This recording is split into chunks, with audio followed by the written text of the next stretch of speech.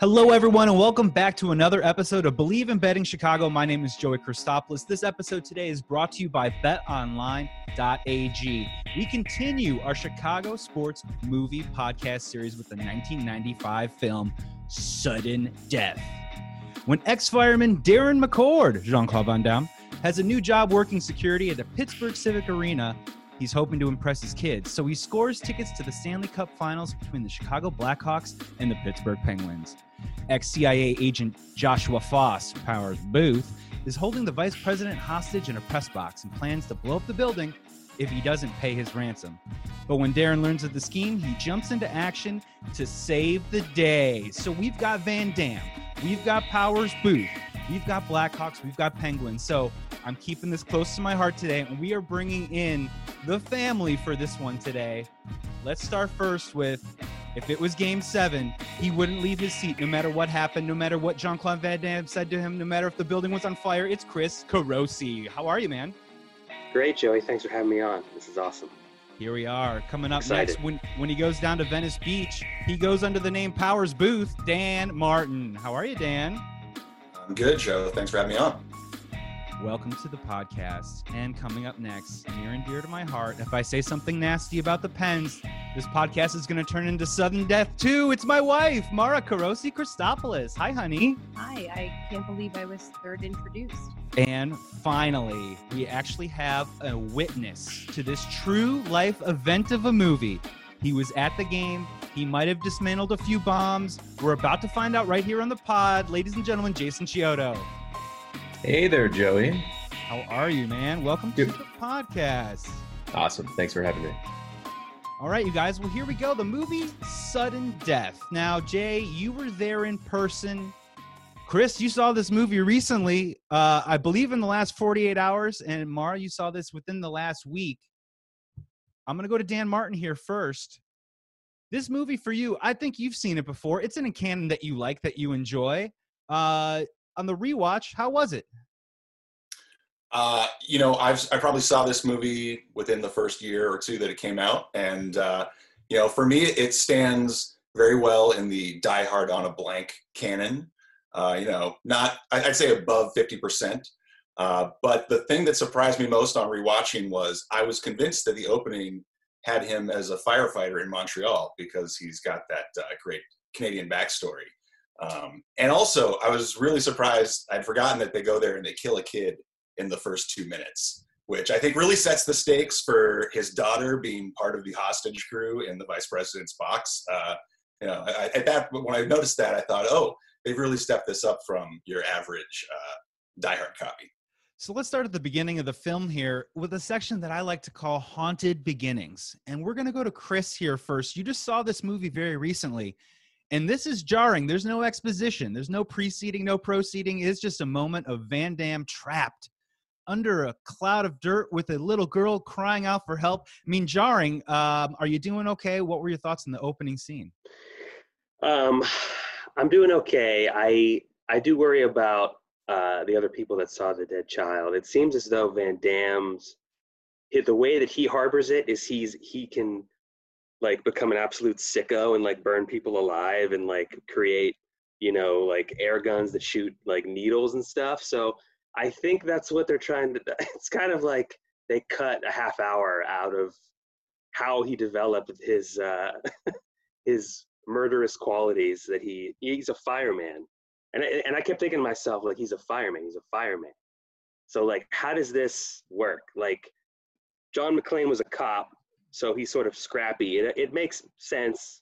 And other movies have done a lot better. But this movie, he just sees a girl dies in his arms and he doesn't seem very upset. And we just cut to the game. And we just have to believe that he's been through some shit. A lot of questions, a lot of trauma. Jay, I want to throw it to you real quick because just general thoughts on firefighter protocol here. And we all know Van Damme deep down in our hearts, right? They were canvassing a building. They were going from station to station. And he just heard the cry of someone and then just booked it down the hallway? I mean, of course. I mean, being a Pittsburgh firefighter, I mean, of course this guy's going to put his life on the line at a moment's notice. He fails miserably, by the way.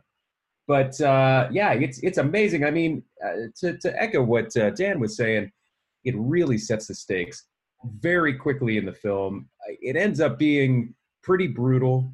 This is a pretty mean-spirited film. I mean, we are killing innocent lives left and right here. And I got to tell you, during the time that this film was being shot in town, it was a big point of pride amongst locals. Everybody was talking about it. Everybody was super excited. And I remember now watching it again last night. I haven't seen it in a while, but I remember having this feeling whenever I first sat down and watched it that it was almost like they were sort of taking the piss out of the city. It was like they were disrespecting it somehow just because it was so mean-spirited. I mean, this has got a black heart, this film. We're going to get into it. We're going to get into a lot of that. And we're also going to check in with you period by period throughout the film just to see where your mindset was at that particular time. Hop in, Dan, real quick.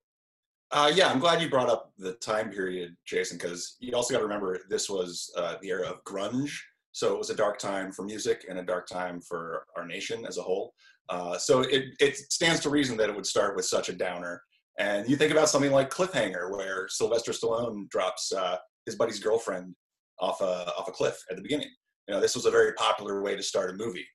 Even Backdraft, Joey, one of your favorites, and also Chicago legend movie, starts with the main character's dad getting blown up. So, it was very in at the time. And, we still see it today. Yeah, riding the trend. Hop in, Mara. For clarity, this is an open thought. He's a firefighter in Pittsburgh. The girl dies in his arms. Flash forward to him picking up his kids, and he is clearly a divorcee. Are we to assume that he is divorced because of the child dying, and that they're en route? Are we supposed to fill in all of that, his entire life? It's a closed hero. He's closed off to the world. This hero. I mean, he might as well be in the woods in his mind, even though in his heart and his body he's still going to work. Hop in, Chris. Yeah, because because they don't do any job making him into a character, and they don't do anything with the backstory. You're forced to connect these dots. So it's like, if he knows how to kill people so well without any remorse, like, what shady shit was he up to when he got fired? Like, that's why he was fired. That's like my head canon right there. Like, he was he was going off the rails and killed some folks. Hop in, Dan. What you missed, Mara, is they didn't have him grow a beard between the first scene and the next scene, so you didn't know that there was some character development that was supposed to happen there. Well, true, but it just seems such a wild thought that this one thing happened to him and it completely demolished his entire life. It ruined his marriage. His kids hate him. He's just a security guy, fire marshal at the Civic Arena now. How do you fall from so high so quickly? I mean, and that's the brilliance of this movie, right? Is it really is, I mean, the usage rate on Van Damme lines wise, we can talk more about, but let's just get it out there on the top. He says maybe about 43 words in the whole movie. 17 of them, I think, come consecutively at one point. I mean, his usage rate per dialogue, per scene is very low. So it's making the audience work right now is what's really happening, and taking a huge page out of the Cliffhanger book about a broken man who's now thrust back in and some sort of sense of redemption, protect the kids, protect the one kid. There's a lot to unpack going on right now. So what we're going to do is, it's 175 hours before tip-off, a timestamp that they use very, very freely. Wait, 173 hours before tip-off. Let's get to the pregame here, and I want to bring in Mara a little bit, because this is when we start kind of getting into some of the Pittsburgh sightings that we start to see just a little bit here. I mean, off the bat, I think as they're walking up to the Civic Arena, there is a WDVE van in the first, 5 minutes of, which for everybody who is not from Pittsburgh, it is a beloved classic rock radio station. It's also the radio station of the Pittsburgh Penguins. So that's actually interesting. A little tip of the hat there. And hop in, Chris.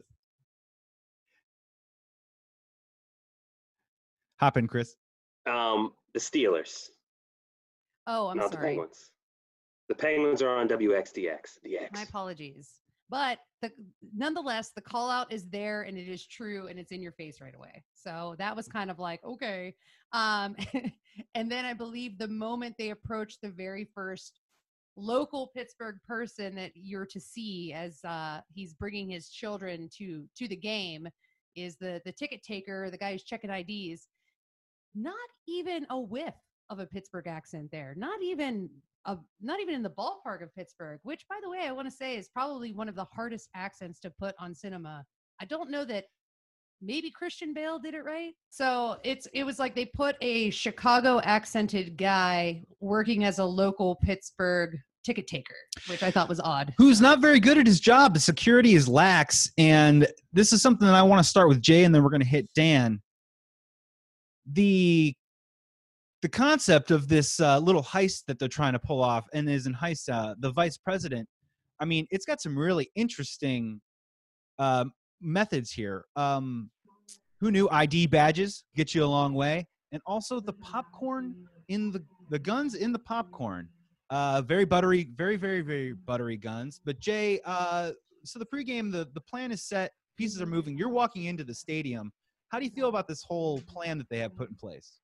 Boy, well, their guns are certainly going to be lubed up. That's for sure. At least we know that they're going to be working properly. So that's cool. But yeah, basically all you need is a printer, lamination machine, and you're basically in. Are you ex-CIA? I'm sorry. Wait, hey, hold on a second. Hey, listen, I can neither confirm nor deny.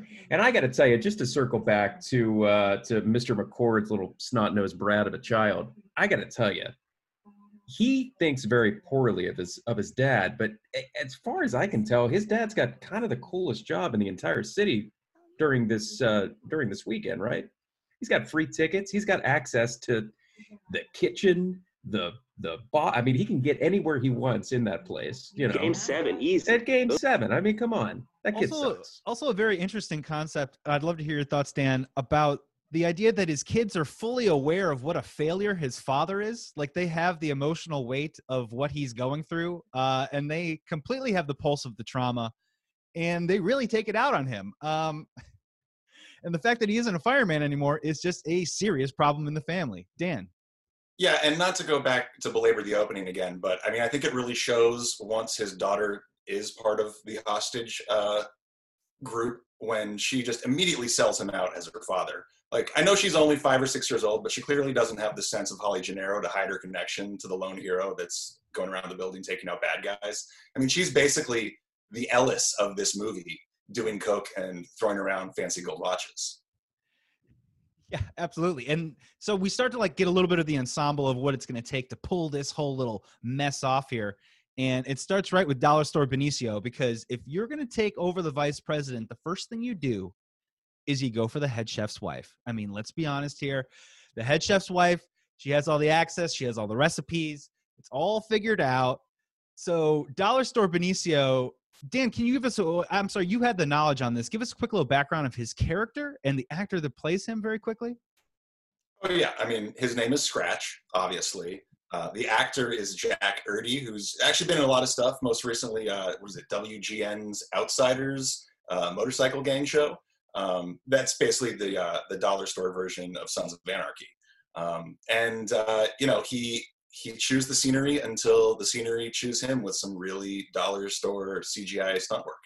This is his chance. Put some fake gum in your mouth and start smacking away. So they're getting in, they're infiltrating this beautiful Game 7 situation, and we are going to play a realistic, unrealistic game later, but let me be the first to say one of the most unrealistic parts of the movie is the fact that the Blackhawks actually took the Penguins in the 90s to Game 7. I'm sorry.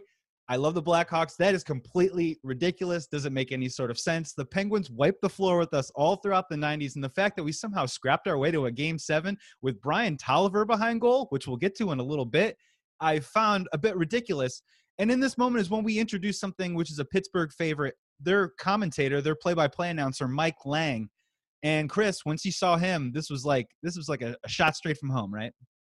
Oh yeah, Mike Lang is still very much a part of the Penguins radio broadcast, and he's been doing it for a lot of years. And he's in the Hall of Fame, but he's still active. That's how amazing he is. He used to be on TV as well, but now he just does radio. He's extremely old, but his voice is still the same. He uses headphones from like the old times so that his voice sounds grainy on purpose.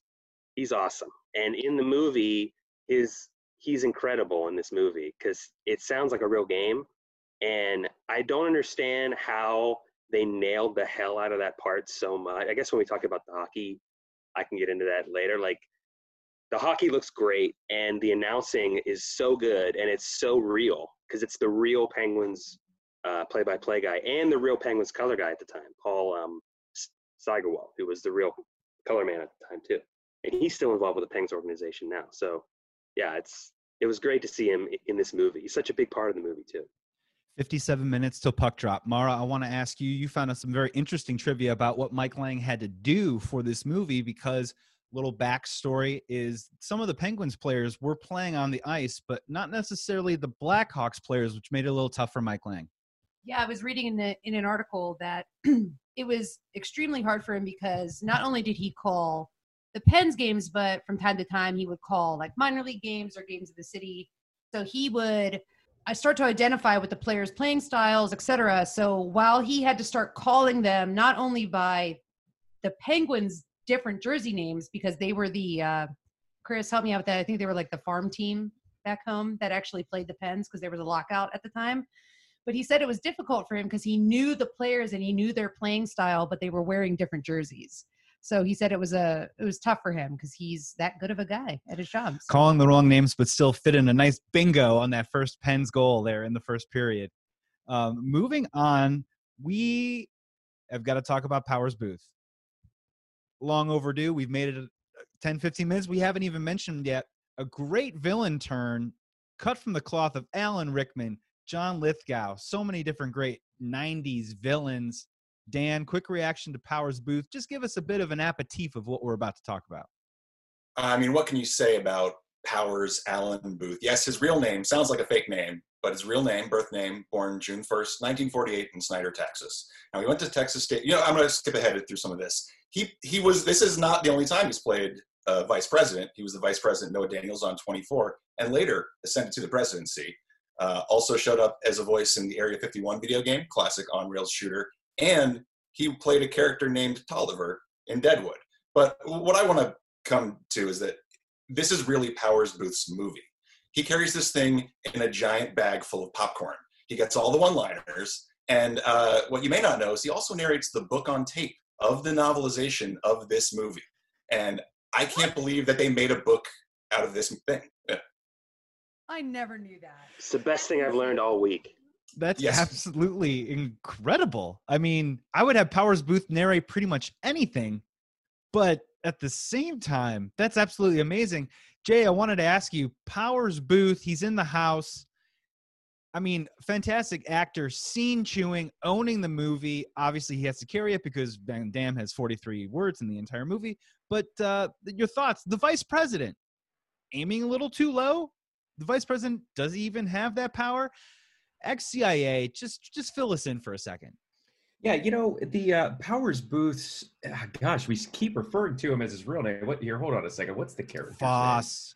Thank you. Joshua Foss. So, I guess Foss's background, nebulous as it be, it's never really fleshed out. But boy, I think the biggest takeaway for Booth as an actor in this film is just the dialogue that he gets to chew on this. I mean, it's classic mustache twirling villain speech after speech for 2 hours. I mean, it's a wonder to behold. I mean, it's pretty remarkable what he's able to pull off here. I'll send you a card. And to his credit, in the 90s, $107 billion. Now we're talking. Typically, I was fully ready for it to be like, I want $11 million. But no, he's a little bit ahead of the times. He had a bit of an interesting bank plan, which I think is also a pull from Die Hard 2 as well. And now he's in control, which sets the stage for the first great set piece of this movie, the first time that Van Damme actually gets to put up the dukes and go into the action. And as a former server, and I'm sure everyone else here has dined at a restaurant, not recently, but perhaps in their life, fantastic scene of the back room of a restaurant. And I'm kind of interested, we've got different images here. We've got the chicken bone in the head. We've got someone almost getting tossed into the French fry fryer. But I'm just kind of asking you real quick, could they have done better? Do we have any nominations here for what we think our top maybe 2 or 3 kill options would have been at a restaurant? I think we're going to open the floor with Mara. Mara's ready to roll. Well, what's funny is I actually have 2, one of which I thought of right away and the other that I thought of much later as I kept thinking about this question. So the first one I thought of was a really good weapon would be the plastic corn on the cob holders. They look like yellow corn and they stick in the end, and they could be eye pokers. So you would go straight to the eyeballs, poked out with and then lift him up. Ears of corn. And then lift him up in the air. Spin him like a little mini rotisserie or something.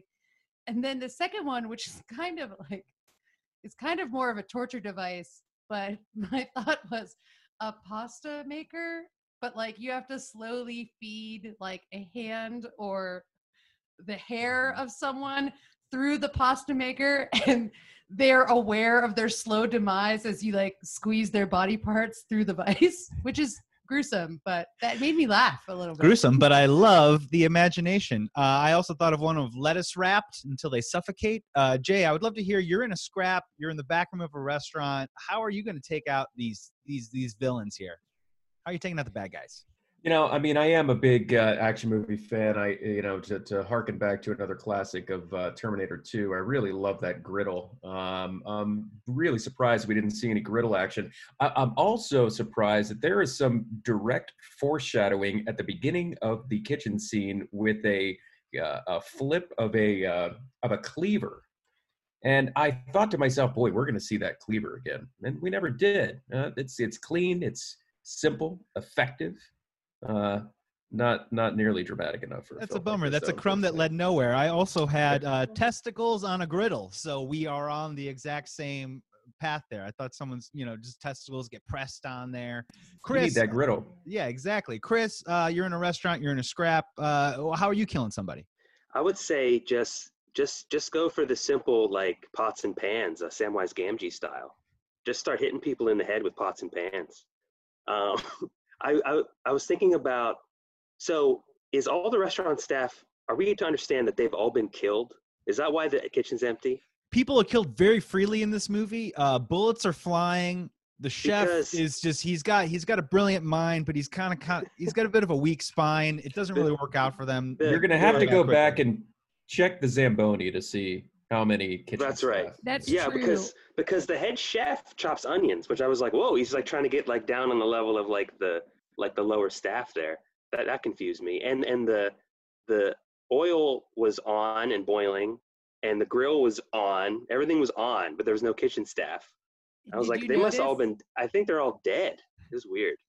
Did you notice that the French fries were in the basket and they were still raw? They weren't like black floating French fry burns. They were like, someone just dropped those puppies in and they were like, we're out of here. So, Chris, just as a plot point of clarity here, you'll recall that the directive from Hallmark, the head Secret Service agent, was that once dinner service was completed, that everybody was to leave the kitchen immediately. So that's why they're gone, but it doesn't explain why everything is still operational. Yeah, fitting it in right there. Dan, I want to hear from you. You're in a restaurant, you're in the back room, all of a sudden you're in a fight for your life. What are we going here? Are we going the corn dog batter? Are we going cotton candy? What are you going? Well, first off, after hearing Mara's response, I just want to ask, how are things at home? Are you okay? So far, so good. Go Pens, and we're okay. Yeah. Okay, just blink torture and Morse code if something's wrong. I think that for me, what really stood out, number one, I co-sign all the complaints from Jason and Chris, like a lot of setups that they didn't pay off on in the kitchen alone.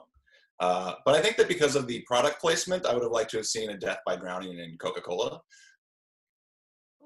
Yes, absolutely. I mean, and my second is a favorite of asphyxiation from doing whippets off the professional cream whipping canister. Yes. When he gets a little MacGyver. Chris, did you want to hop back in? I did, because the way that they edit that fight is so funny. Like it's edited like a scene from The Naked Gun. Like it's the same thing. Like I was laughing so hard. Like they would cut and he's gonna go in the grill, and then cut, he's gonna go in the oil. It was just like, it was insane. It was such a good time. And then the musical score that just follows through as he slowly gets dragged into the dishwasher. The worst way to go. Hop in, Mara, and then Dan. Yes.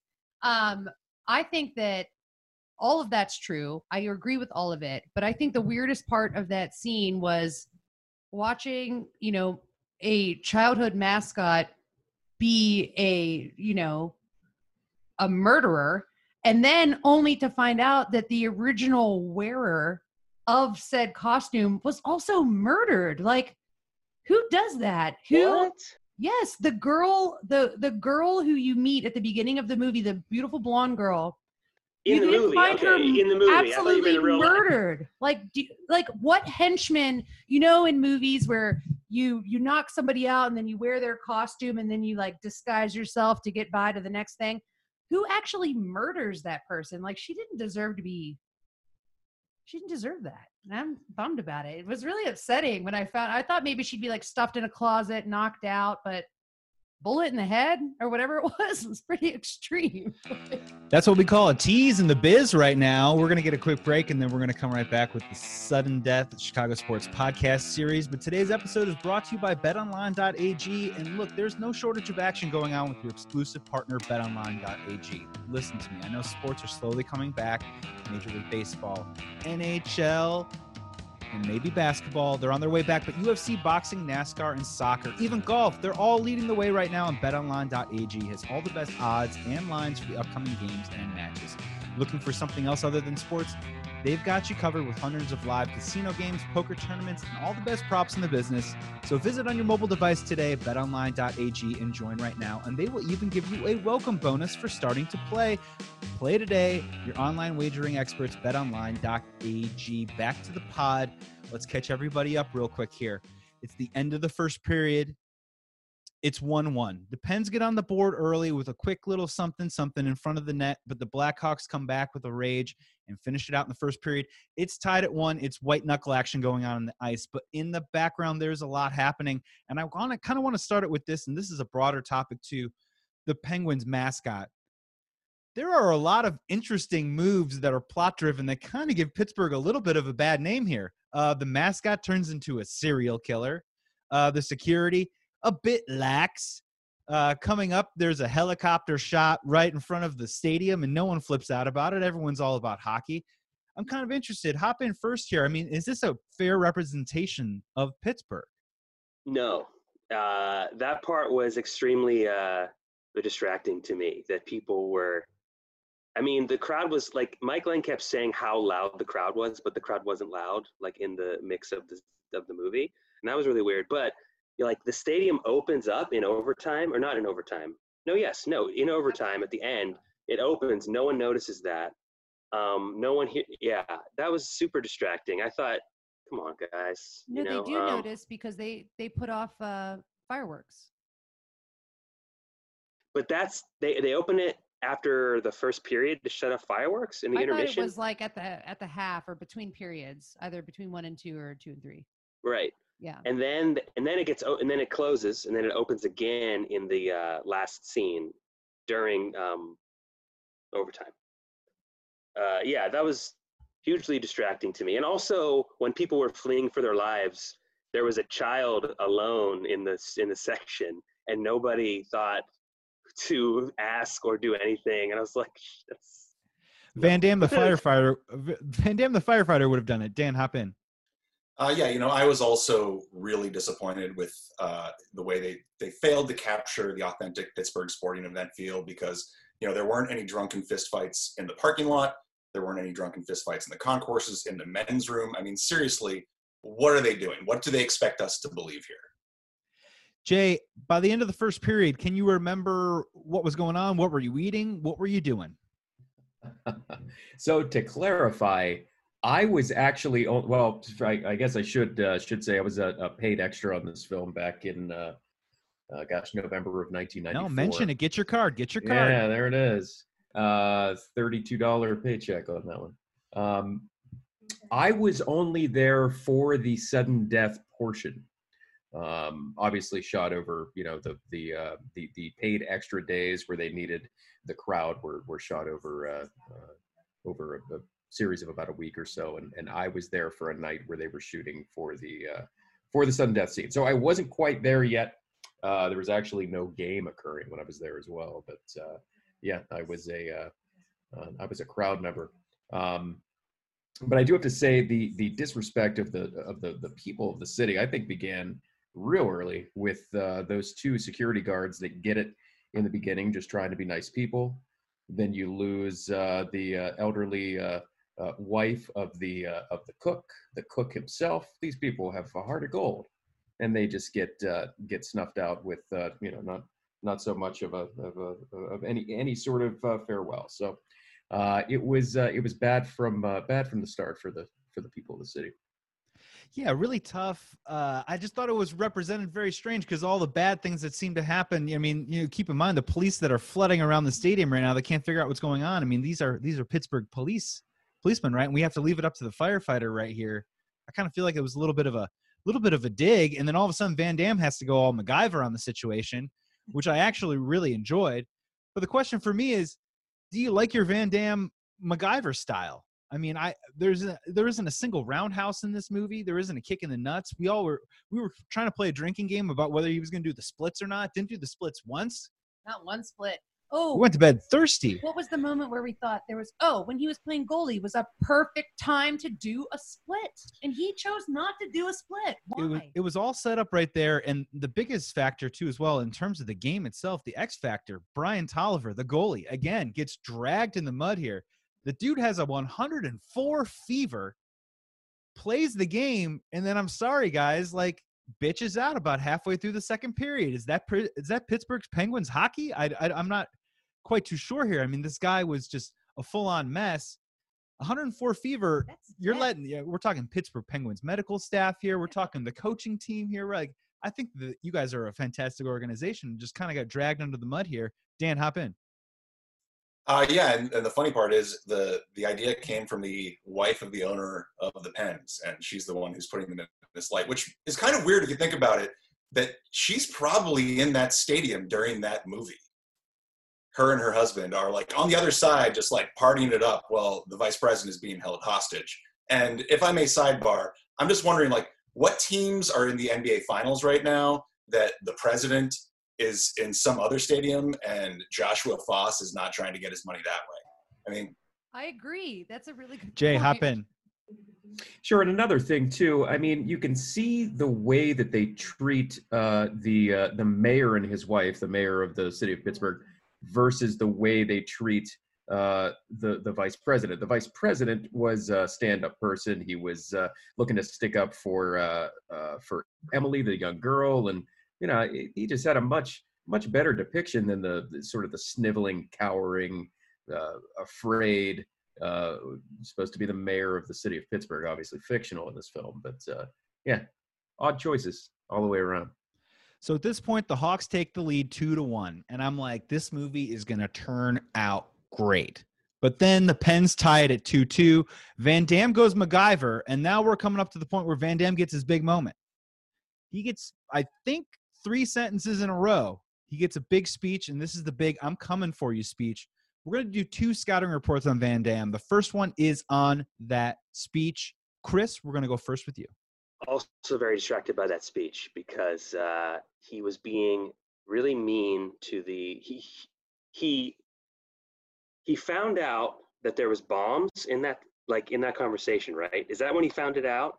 Yeah, he finds out the traitor just actually happens to be in the department. Again, not good look for Pittsburgh, and he gets lit on fire. Yeah, this kind of goes back to what I was saying before, where he just goes into like, I'm gonna kill whoever I come in contact with, and I guess it's supposed to be like, well, he's upset about his daughter, so that would like motivate him to become this person, but really terrible line readings by JCVD, man. You sulked her. You sulked her. You sulked her. But You like sulked whenever her. whenever he says like, what does he say? Does he say like, I'm gonna get you to Powers Booth? Like, what's that last line? Is that what he says? It's I'm coming for you, or I'm coming to get you. He kind of taunts him a little bit by set off the bombs. Dan, hop in. He says, "Come and get me." Yes. Yeah. Come and get me. He's so like, and the fact that he's the marshal and he knows the arena rather, inside and out. He's able to go between these bombs at like faster than anything. It's amazing. But the speech, the scouting report, I would say probably like a 7th, 8th round pick. Mara, scouting report on the Van Damme speech. Was it good? Did it thrill you? No. It did not. No. It did not work. It did not thrill me. And also, to the point of him caring about his daughter so much, what about his son, who's just alone in the stands? Or is he? Who still doesn't believe in he? him and still doesn't trust him. Yeah, his son is a total douche. I mean, he's a shitty son, but like, also like your son is, and he's so patient during all the kookiness that's happening. The kid is just like twiddling thumbs up there as people are fleeing for their lives. His son is just sitting there like a real dum-dum. Dan, hop in. Well, this is where you know that the screenwriters have a sense of humor because they give Van Damme all this exposition about bombs around the stadium at structural points. It's the same thing that happens in later Terminator movies where they give all of this futuristic technobabble to Arnold Schwarzenegger to try and explain quantum field theory and time travel and cybernetic organisms. I think it's just because they like to hear him, try to struggle over it with his accent. And, they do a good job of trying to explain, at least Van Damme, as far as action heroes go. He's lucky that even the Belgian French accent kind of transposes onto Montreal and Louisiana because they go to that a lot in his oeuvre. Whereas with Schwartz, he kind of needed a buddy who was like a little bit brash and had all this confidence in the world, but maybe didn't actually have bravery. And then didn't believe him, and then eventually came through and had that confidence to become the hero. There's something to play off of him for a second. Like, I get that he's alone and defusing bombs, but I mean, it's almost as if we got to make him a goalie at some point because we got to give him something to do here. We can't just let him have sign language be the only way that his character is actually being brought out throughout this whole thing. Mara? The thing that really makes me think is, so he's the fire marshal of the Civic Arena. It's a huge place. You mean to tell me he has no team with him? He's one man responsible for an entire arena? That doesn't make sense. He's that good. He's that good, which brings us into a perfect time to ask you guys, what is the most realistic part of the movie? Now, this can't necessarily be obvious. It could be something a little bit smaller, but Jay, we're going to go to you first. Most unrealistic part of the movie. Unrealistic. Yeah, what wins the crown for unrealistic? A lot to choose from. It could be something small, it could be something big. Boy, it's just a veritable smorgasbord of unrealism. I'll tell you what, I'll give you my top three. One is entry to the stadium to the arena via ID card alone. It seems as though the person who lets them in knows every single person in line there except for those two guys and lets them in basically sight unseen. Nobody's asking questions. Yeah, and that guy, he's a friendly guy. He knows everybody. He just lets them in. Two is going to be death by dishwasher. I mean, it's pretty high concept, but and I mean, you got to love it. I mean, this doesn't mean that I don't like it. It's just not terribly real. No, that's a tough beat. And third, and I don't want to get too far ahead, I mean, spoiler alert, but the helicopter, I mean, just lining itself up perfectly to have that perfect little pirouette and straight down into the drink there. But anyway, yeah, that's my top three. Dan, hop in. Well, prepare for your mind to be blown because according to the internet that I have not researched beyond the website I saw it on, apparently they actually lowered a helicopter into That's true. that opening. So I've got some realism and some unreality. The realism is that I'm absolutely convinced that this version of Iceberg, the mascot, is the inspiration for Gritty, because Gritty absolutely kidnaps and murders. And I'm getting thumbs down all around. Nobody's happy about that. But for some unreality, I can't believe that Van Damme decided that his best way to hide in a locker room was to take the 25 minutes to put on goalie pads, because I don't know if you've ever tried, but it is not a quick process. I mean, like, even just try putting on your shoes while somebody's trying to break into your house, and tell me how that works out. Little did he know that he would be in the game. Chris, hop in.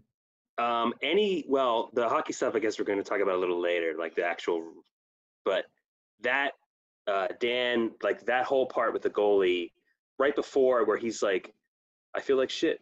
And he just comes out and he was playing because he had a fever. Like that whole thing makes no sense. But I want to go back to the head chef chopping the onions. That's not a thing. That's not a thing. Very one. That's very true. That was not taught in the schools. One of mine is the fact that I find it very unrealistic that the writers of this film didn't think and decide that it'd be cooler if Van Damme just shot a puck straight up in the air into the helicopter that brought them down. Honestly, shooting a gun just into the helicopter and it kills them, not interesting, not super personal. I thought they were really going to try and figure out some sort of way to kind of like rope them down, or he was going to ride it in there and then maybe like get a chance to do a slap shot on the ice or something. That's my unrealistic for the movie. Mara, unrealistic? I am in agreement with almost everybody about the goalie situation. There's truly no possible way that Jean-Claude Van Damme could even fit into the goalie equipment in a way that would dupe the other team. I mean, the man he's wee. I mean, I can't say that he's super small, but he's definitely smaller than a professional NHL goalie, which is, come on, guys. And the second thing, which I'm surprised no one's brought up, the bumbling of the Pittsburgh Police Department. They're just like, they're really shrugging their shoulders outside, not knowing what to do ever. I can't believe it. I mean, yeah, when a helicopter explodes That might outside be of a true, Game yeah. 7 stadium, typically you would either suspend the game or find some sort of Yeah. way to divert to something else. Yeah, that's the thing. It's like the seventh thing in a string of super dangerous things that could happen to this crowd of people in there that they just choose not to inform them on. Or maybe that is a Pittsburgh thing. They do love sports a lot. Also unrealistic, Van Damme did not kick anyone in the nuts. We got just a couple more things left. We are going to get to the end and final thoughts, but first I want to do a little hockey talk here. And Chris, maybe you can get us started here with just maybe your general thoughts on the hockey play in general.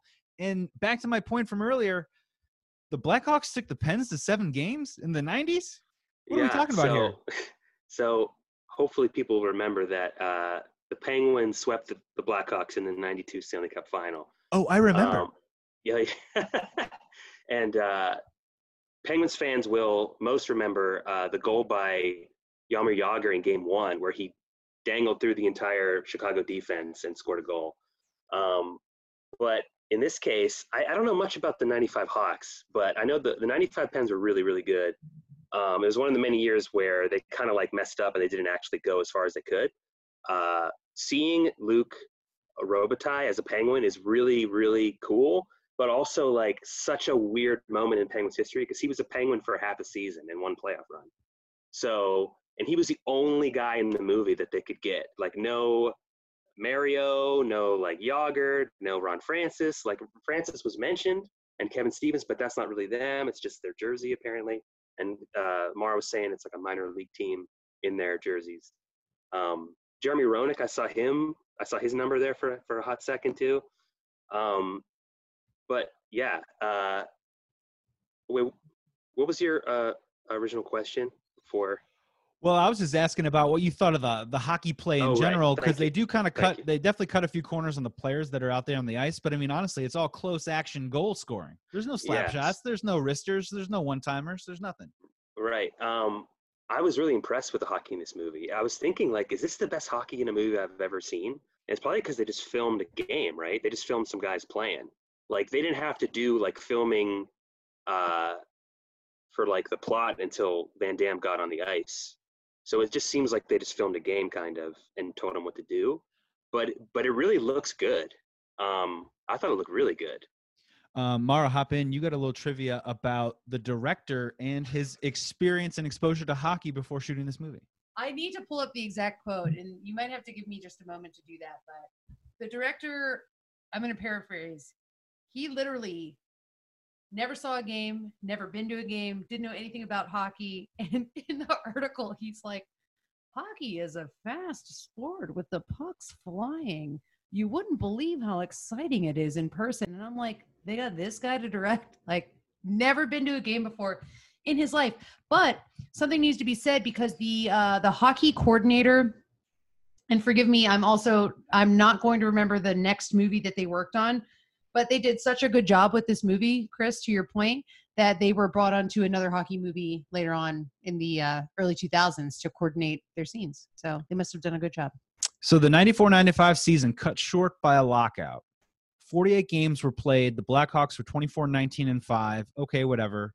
The Pens were 29-16-3. And Jay, you would actually enjoy this. If they had actually used the players on those particular teams at the time, the Blackhawks had 3 Hall of Famers on the team, not including Roenick, who will become a Hall of Famer one day. And the Pens had 4 Hall of Famers, and that's not including Jaromir Jagr. So in theory, Jay, you could have seen 9 Hall of Famers on the ice at one time. Well, you saw a bunch of stooges from some Cleveland team in their jerseys, though, at least. That's nice. And you know, Mara, just to back it up, the coordinator went on to do "She's Out of My League," Thank you. which you recall is the hybrid hockey / figure skating film. Thank you for the fact. Classic film. And some quick reactions, Chris. I want from you a couple of stats that I pulled up here. Tony Amani is mentioned in the movie. In 48 games, had 15 goals, 20 assists. Chelios is in the movie, 5 goals, 33 assists. Listen to the numbers from Jaromir Jagr that season. In 48 games, he had 32 goals and 38 assists. I mean, that's on pace for something we don't even talk about anymore in hockey. Yeah, exactly. I mean, that was a different era, but I mean, he was so dominant for so long, and they should have won more championships, but they didn't. Hop in, Mara. And apparently, Jaromir Jagr was super pissed that 3 goals were scored in the movie while the player wearing his jersey was on the ice and was doing nothing about it. So, and he was quoted to be pissed about it. That hurts to the bone. So we're going to come up to our final segment. It's going to kind of be all encompassing right now. I want to hear about your thoughts on the movie. I want to hear about the final scene specifically. And then I also want to hear, it was 4-4 in overtime. Sudden death. Who would have won that game? Dan Martin, we're going to go to you first. So number one, I'm very glad that we got to see some classic Powers Booth looks by the end of the movie, because he's got the fake mustache and the Chuck Noll hair going. It's like a Chuck Noll meets Terry Bradshaw situation. It's very Yinzer, but also very imposing at the same time. Yeah, also I think it's an underrated element. I don't think enough of these Die Hard on a Blank movies have silly Scooby-Doo style disguises involved. Like where was Hans Gruber running around Nakatomi Tower in a big cowboy hat? I think that's something that the movie really was missing. But he never got his hand stamped. In the end, I got to go with the original 6. I'm pretty sure the Blackhawks pulled it out. And I'm going to give my score. I think I give it a 10 out of 10 degrees Fahrenheit. Oh, interesting. Do the math there. Mara, we're going to go to you. Your general thoughts on the movie that you watched for the first time a week ago, the final scene, the helicopter with the igloo open, and who would have won the game, the Pens or the Blackhawks? Well, the Pens would have won the game, no contest. Obviously, I'm from Pittsburgh. There's just no chance. The Hawks aren't that good. What did I think about the movie? For a first watch, you know, I've known about the movie. Obviously, Jason is my brother, and he was an extra in the movie. And it was always kind of like, I remember being younger and him going to do that. And I remember, I don't know if I can speak for Chris on this. He might have been a little too young, but I remember thinking, my brother's going to be in a movie. Like, how cool. Like, I remember feeling so excited that he was going to do that, and how I do remember being like upset I wasn't asked to go. Like, I do remember being bummed about it. Overall, the movie was fine. It was hilarious. I think a lot of unnecessary murder, so much unnecessary murder that I was taken aback, if you will. Like, to the point where, like, when there is a hostage situation, it's very rare in a movie that you actually see the person holding the hostages literally kill the people he says he's going to kill. Usually he uses some sort of leverage, but in this case, no leverage, just shot them dead without regard. And as far as the final scene with the helicopter, I mean, unrealistic at best. But fun fact, guys, this is a Pittsburgh fact. The Civic Arena, built in 1961, first of its kind to have a retractable roof in the world, which is kind of a feather in Pittsburgh's cap, and all built with 3,000 tons of Pittsburgh steel. There you go, guys. That sounds like a 4 out of Fahrenheit 10s there. We're going to go to Chris right now. Final thoughts on the movie, final scene, and did the Pens and Blackhawks win? I actually really want to talk about the last sequence in the game. That's okay? Because The Luke Robitaille sequence? Or so that would be the greatest goal of all time. If a breakaway shorthanded, you tuck it under the goalie with no time left. Insane. But I want to talk about, I was obsessed with, because the game was actually really good. I was more interested in the game than the plot of the movie, because the game was so thrilling, and the way it was happening and stuff. And Mike Lang, I mean, he knows how to call a game. But from the fans' point of view, to see your goalie down by 1 goal make an incredible save, then on the next face-off, he sucker punches a guy, gets a game misconduct, and puts the other team on the power play, and they're down by a goal with less than 2 minutes left in a game 7 of the Stanley Cup final. I was like, what in the world? And like, the coach didn't seem to be upset at all about that. And then they win, they tie the game on a shorthanded goal. That's insane. Like, that whole, I was like, this is maddening. Maybe that's the most unrealistic thing. But I was just like, could you imagine if your goalie just like, you're down by a goal and he just like clobbers a guy, and you're shorthanded, down by 1. It's insane. So you're saying in this scenario, the Penguins goalie, whoever it is, probably in overtime, ends up scoring the game-winning goal, because we're at heights now that cannot be reached or surpassed. It's wild. I was like losing my mind thinking about it in terms of a real game. I was losing my mind. Jay, I want to be respectful to you because this isn't a movie. This was your life. This happened to you. You survived this bomb threat. The vice president got out there alive. You got out of there alive. Final thoughts on that harrowing experience, the trauma, maybe the nachos that you ate, and did the Pens and Blackhawks win?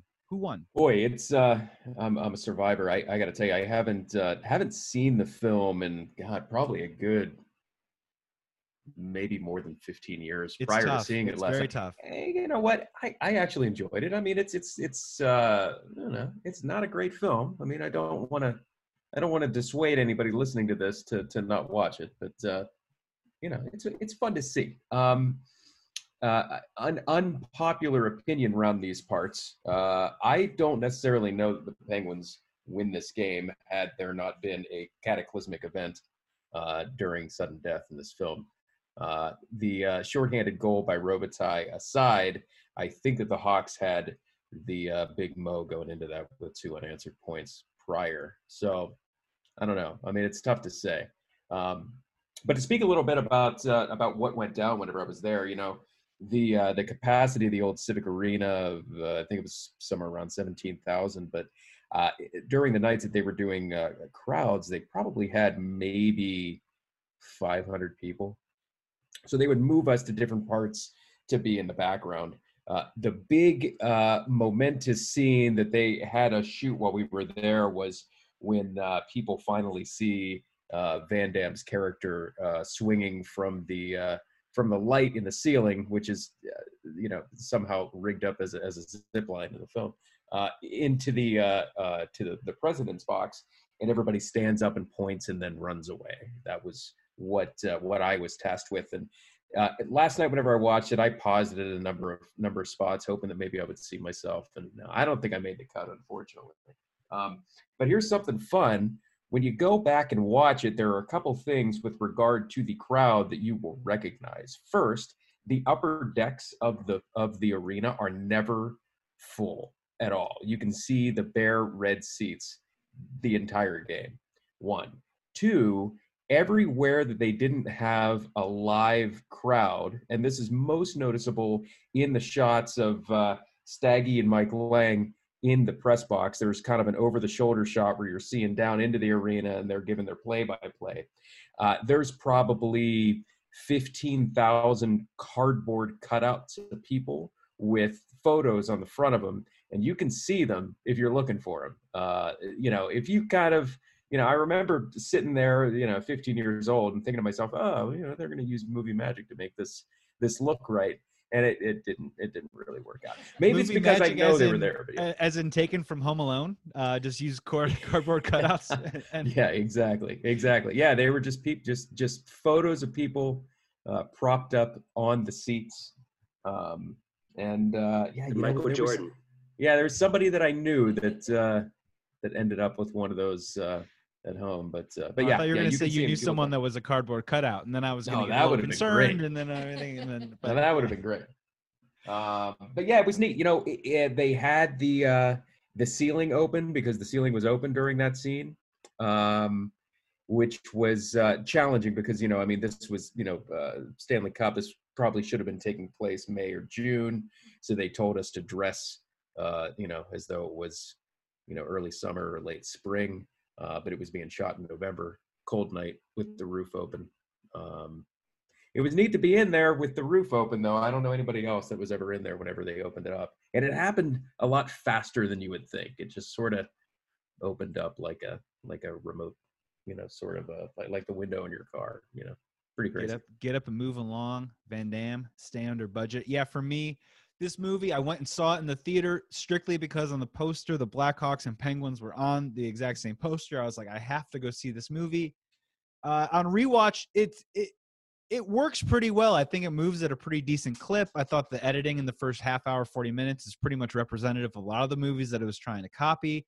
Now, is this movie better than Cliffhanger? No. Under Siege? No. Passenger 57? No. Die Hard? No. On and on and on. But still a pretty decent 90s movie. And if it wasn't for Powers Booth, I don't think we would be even talking about this movie at all. Not even the best Van Damme movie. He doesn't kick one guy in the nuts. Now that's unrealistic. We're going to do 10 seconds with everyone else. Then we're going to say goodbye. Just final thoughts. Fit anything else in that you can. This is the overtime session. Dan, go first. Oh God, it's sudden death and I have nothing on tap. I just say that, you know what? You can laugh at it. You can joke about it, but you can't deny that you enjoyed it. Mara, final thoughts. I agree. The Pittsburgh themed movie. I agree with Dan. Full throttle. I think the only upsetting thing to me as a Pittsburgher is that there are very few movies which really proudly display that they are in Pittsburgh. Like the movie is set in Pittsburgh. They call it Pittsburgh. I mean, we have Batman movies and all that jazz, but that's Gotham City. So for a movie to be set proudly in Pittsburgh and to be so, cinematically bad, though funny and enjoyable, it's a bit of a bummer to me as someone from the city. Jay, final word on the film, Sudden Death. This is your poor man's Die Hard. Die Hard on Ice, man. You got to watch it. It's part of our cinematic universe. It's not going away, and Jean-Claude Van Damme is a legend in the genre.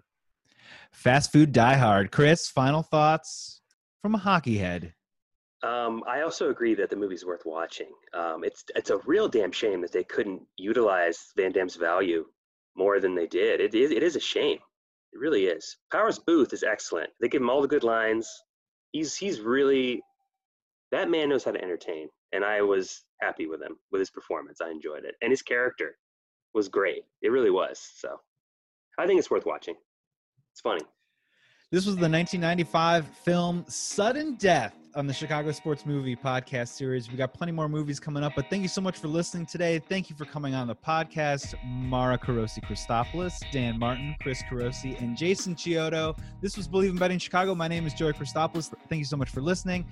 Be kind, be good, be nice to each other. Thank you so much. Talk to you soon.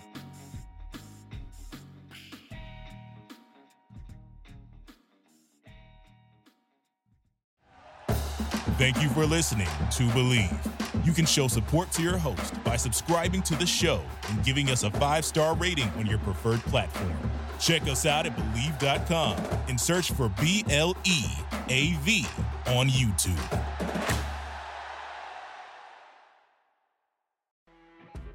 You know when you're listening to a true crime story that has an unbelievable plot twist that makes you stop in your tracks?